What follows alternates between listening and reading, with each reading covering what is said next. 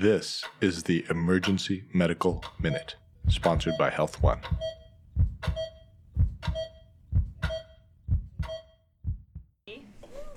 Okay, so we took a break last time I gave one of these about drugs, so now I'm going to talk about drugs again.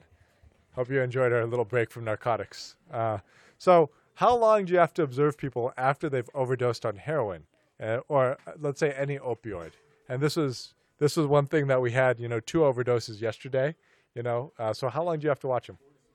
4 to 6 hours? Anything else? So until the Narcan's worn off? Yeah, so there's a lot of debate that goes on in the medical literature about how long you have to watch people. The traditional teaching is 4 to 6 hours, okay, so what Adam said. And then there's kind of a more recent thinking that says once the Narcan's gone, if they're awake and talking, just get their butt out. So that's around 1 to 2 hours, right, where Narcan kind of wears off. So there's been some recent studies on this, including one called the HOURS trial.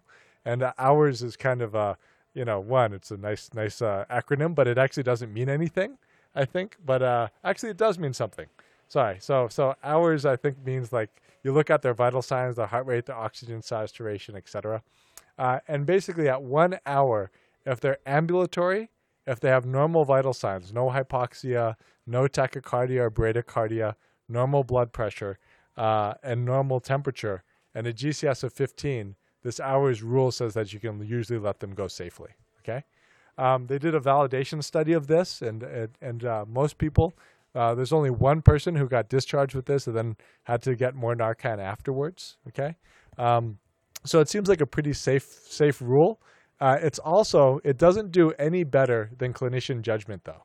So, whether it really adds anything is kind of debatable. Here's how I'd approach it when I clear patients, and I don't actually watch patients for 4 to 6 hours. I watch them for usually 1 to 3 hours, and it depends on a few things. One, it's what they overdosed on. So if they overdosed on methadone, what happens? They get admitted. The half-life of methadone is super, super long, like 36 hours. So if you're trying to clear them after 1 or 2 hours, you're just asking for that person to walk out and die, right? So if they overdose on methadone, you admit them. If they overdose on heroin or fentanyl, what's the half-life of those? It's super short, right? It's like 2 to 3 hours. So if you watch them for an hour and it's truly, fentanyl or heroin, they can usually go home. If they overdose on, let's say they took a bunch of their oxycodones, that's a longer half-life, so you might want to watch them longer. So the first thing I think is important for you to understand is what they overdosed on usually determines a little bit of how long you should watch them. After the Narcan wears off in 2 hours, if they're doing well and have stable vital signs and look good, you can generally let them go home. Okay? If you're discharging them, what should we discharge them with? Narcan, great. And we're, one of the first places that you can actually discharge people with Narcan in their hand. So we should all take advantage of them.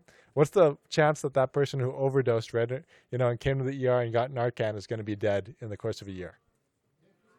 10%, right? In the course of a month, 5%.